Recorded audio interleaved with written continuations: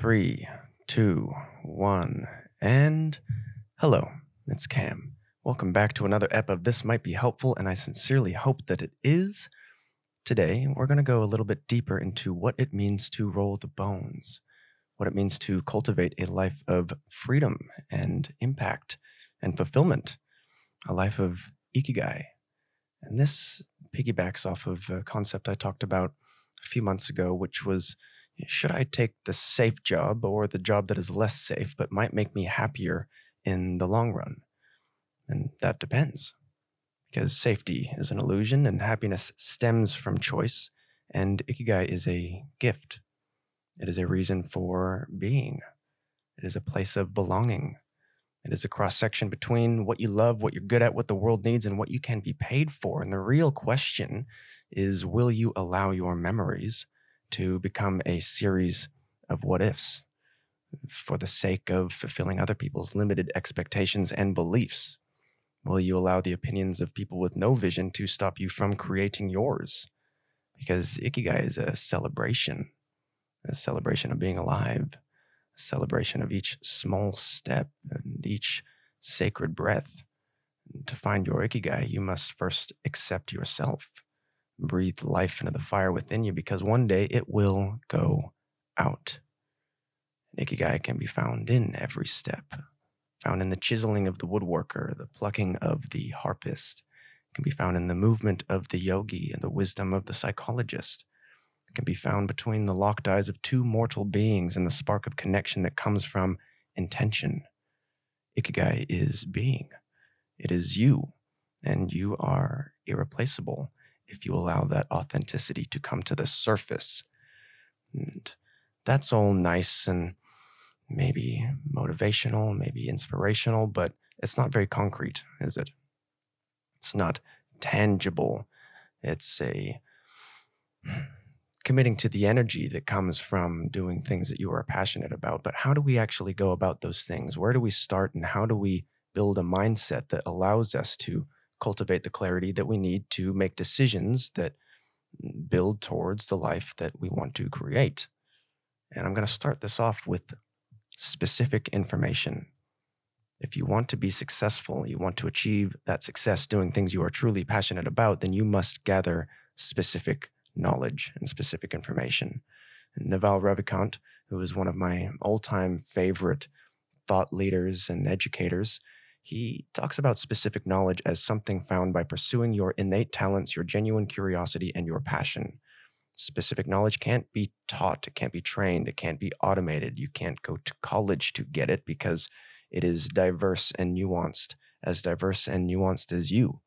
And gaining specific knowledge will look like work to others, but feel like play to you. It means you gotta make it up as you go, absorb everything along the way, and develop yourself into a multidisciplinary person. If you gain specific knowledge by following the dopamine, you might not think that it's important in the moment, but one day you will be able to connect the dots and put it together in a way that no one else can. So following the dopamine just means acting quickly upon curiosity when it comes into your awareness, when it comes into the space that is you, because that curiosity is a source of infinitely replenishable energy. And by feeding that curiosity, giving it what it wants, you strengthen that curiosity, because it is a muscle. And a lot of people have had curiosity almost bred out of them, or stifled or suffocated, because we are living to the expectations of a very programmed and institutionalized society. So following that curiosity can often feel or seem irresponsible in the eyes of other people. And it might feel irresponsible in the eyes of yourself, especially if you don't know where that curiosity is leading to, if it feels like it has no purpose. But curiosity in and of itself is the purpose. It is a purpose. It is the vessel for letting things sift and stick into your mind in a way that learning things by rote simply won't achieve. Learning something because you think you have to is going to be a more arduous process than learning something because you want to. And there are things that we should learn, especially at the beginning of this journey of Ikigai, the journey of the self-employed founder, entrepreneur.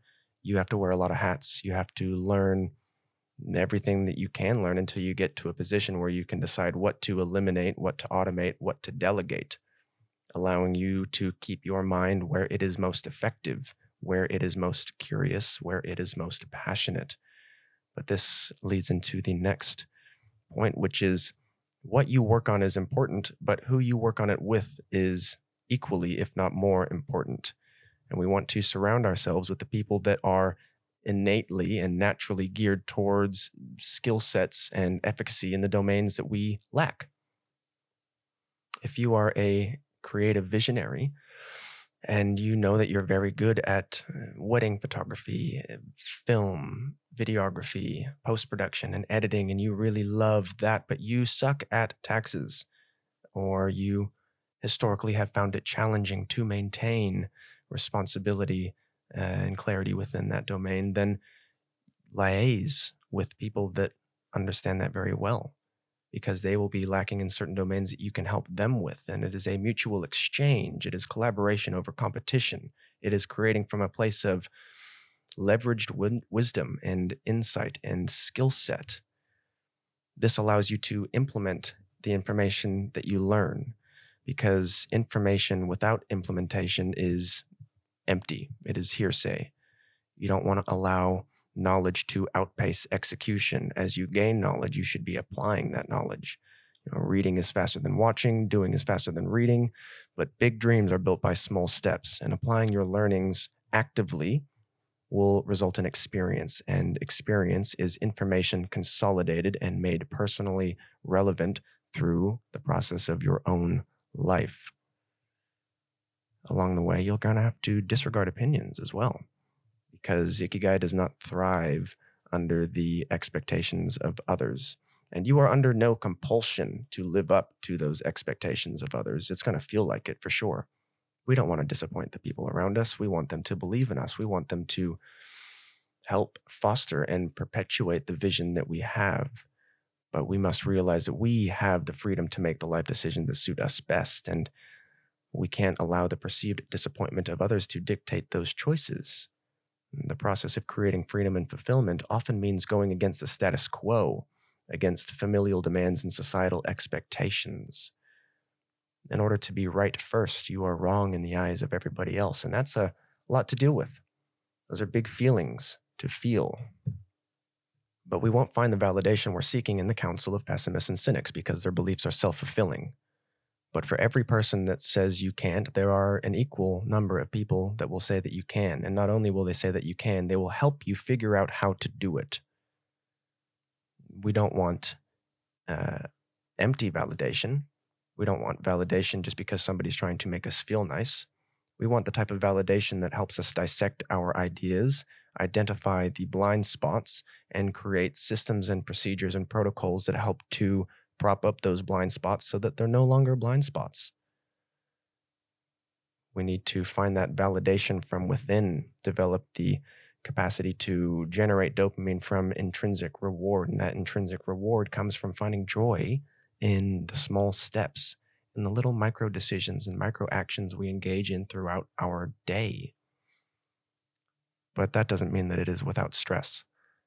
It is very stressful to forge your own path. There will be times that you feel like giving up. There will be times where nothing seems like it's working, and then everything seems like it's working. Times where nothing seems to make sense, and then everything makes sense. And we are kind of this ebb and flow within that, these converging omnidirectional energies, and we're kind of compressed within the two. But if we can harness that pressure and allow it to refine us, then we can embrace the stress that leads to performance enhancement. There is a 4-step process that you can use to turn stress from a buzzkill into actual buzz. And this was outlined by Professor Andrew Huberman and Dr. Alia Crum in her podcast about mindset. And this is one of the most epic podcasts I've ever listened to. I highly recommend that you go back and listen to that. Dr. Alia Crum, I'll link it in the bio below. but your mindset is the bridge between your conscious and subconscious mind. It is how negative beliefs manifest in negative experiences and how positive beliefs can produce positive experiences. And to capitalize on stress, there are 4 steps, of course, open to interpretation and the nuanced flavor of your own insight. But step 1 is to alter our definition of stress, disassociate stress from its negative connotations, and realize that it is the neutral and natural effect of adversity in any goal-related effort. So to feel stressed means that you are playing a role in this outcome. Acknowledge that stress. That's step number 2. Acknowledge that you are stressed. Own it, see it, be mindful of it. If you're stressed about being stressed, then you are perpetuating a spiral that follows itself downward, and that's no fun. Step 3 is realize that stress means you care about the outcome and that you have a role to play in shaping it. If you don't, stop stressing. And step 4 is understand that the total effect of anything is a combined product of what we're doing and what we think about what we're doing. If we adopt the mindset that stress can enhance our performance, it will help to enhance our performance. And stress does release a wonderful cascade of excitatory chemicals, and we tend to associate those chemicals of stress with negativity, like we should avoid being stressed. But there's avoidance and there's harnessing, and then there's realizing or becoming aware of the moments when that stress is mostly a side effect of burnout. That's when you're getting stressed about things that wouldn't usually make you stressed. It's when our tolerance for external events and the problems that are bound to pop up in your inbox have a greater control and impact upon that internal state than they might usually have. We have to cultivate a position of strength if we are to capitalize on stress's performance enhancing aspects. And this is something that will occur over time, but the more you tell yourself that stress can be good, that you can benefit from volatility and uncertainty and change, and that you have the confidence in your current toolkit that whatever you are greeted with, you will make the best decision that you can with what you have available. And when you know better, you can do better. Doing your best is something that changes day by day. Sometimes doing your best is getting a solid workout in, going for a walk, doing some journaling, making a nice breakfast for yourself, writing out your intentions for the day. Sometimes doing your best is waking up and getting out of bed and putting a piece of toast in the toaster and saying, this will do for today because I'm doing my best. Give yourself the space and the freedom from external pressures to feel how you feel. And on the days where you don't feel it, don't do it. Allow that freedom of restoration to come into play, because what is the benefit of forging your own path and becoming self-sufficient and independent and financially stable if you cannot say fuck it on certain days and read a book in the sunshine and turn off your phone? The hustle mentality, the grind mentality should not motivate you from a perspective of guilt and shame that you should be doing something more productive. Guilt and shame does not necessarily lead to enhanced performance at work. They are very short-term motivators, and when they are our motivators, it's work from a position of scarcity rather than abundance. Scarcity around your time, scarcity around your attention, scarcity around competition in the market. But remember, if the goal is to allow our most authentic selves to be embodied in what we do and what we put out into the world, then there is no competition. There is no competition for you to be you. Nobody else is going to do it. Nobody else can do it. And to think any other way means that you are busy trying to be somebody else. And I know that I recommended that you try that in the last podcast, and I still believe it is true, that when you don't know where to go and you don't know what to say and you don't know what to do, then mimic the people that you find inspiration in.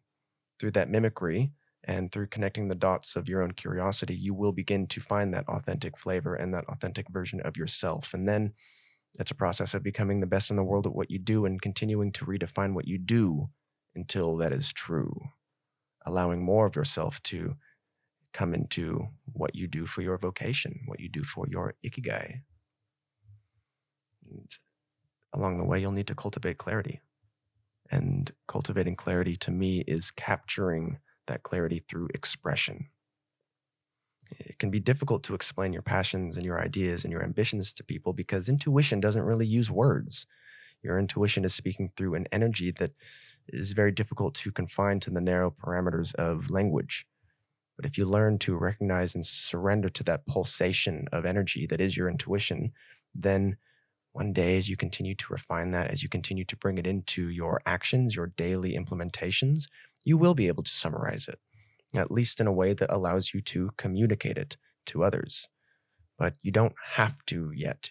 You can do you. You don't have to explain all of your reasonings, but you should learn how to explain them to yourself. You should get in the habit of writing out your thoughts, if only to continue refining your own clarity around what you're doing.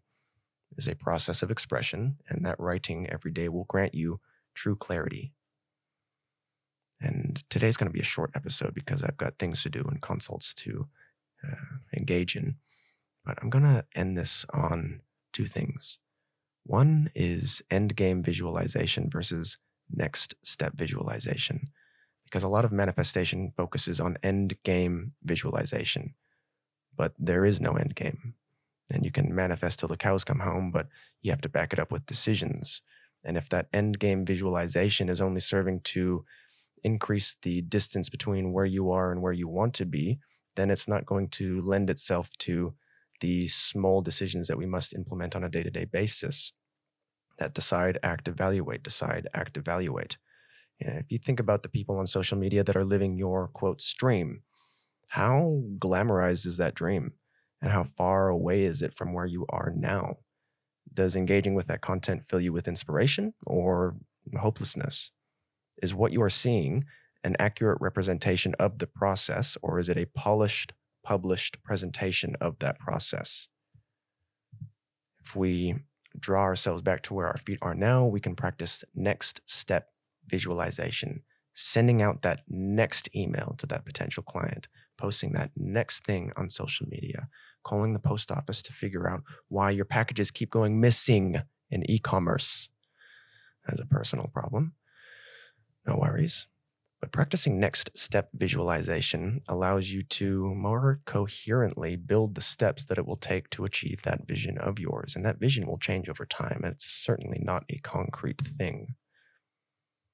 And the final thing that I'll leave you with today is do not underestimate the power of being underestimated. If you want to be successful, you fail fast, you fail often, you act with intention, you remove expectation, you embrace mistakes, observe your doubts, practice radical self-acceptance, and that holistic, cohesive way of being will flow into the way that you operate and the way that you work and what you create and what you provide and the value you give to the people around you, the gift that your passion becomes to the world you inhabit. Thank you for being here.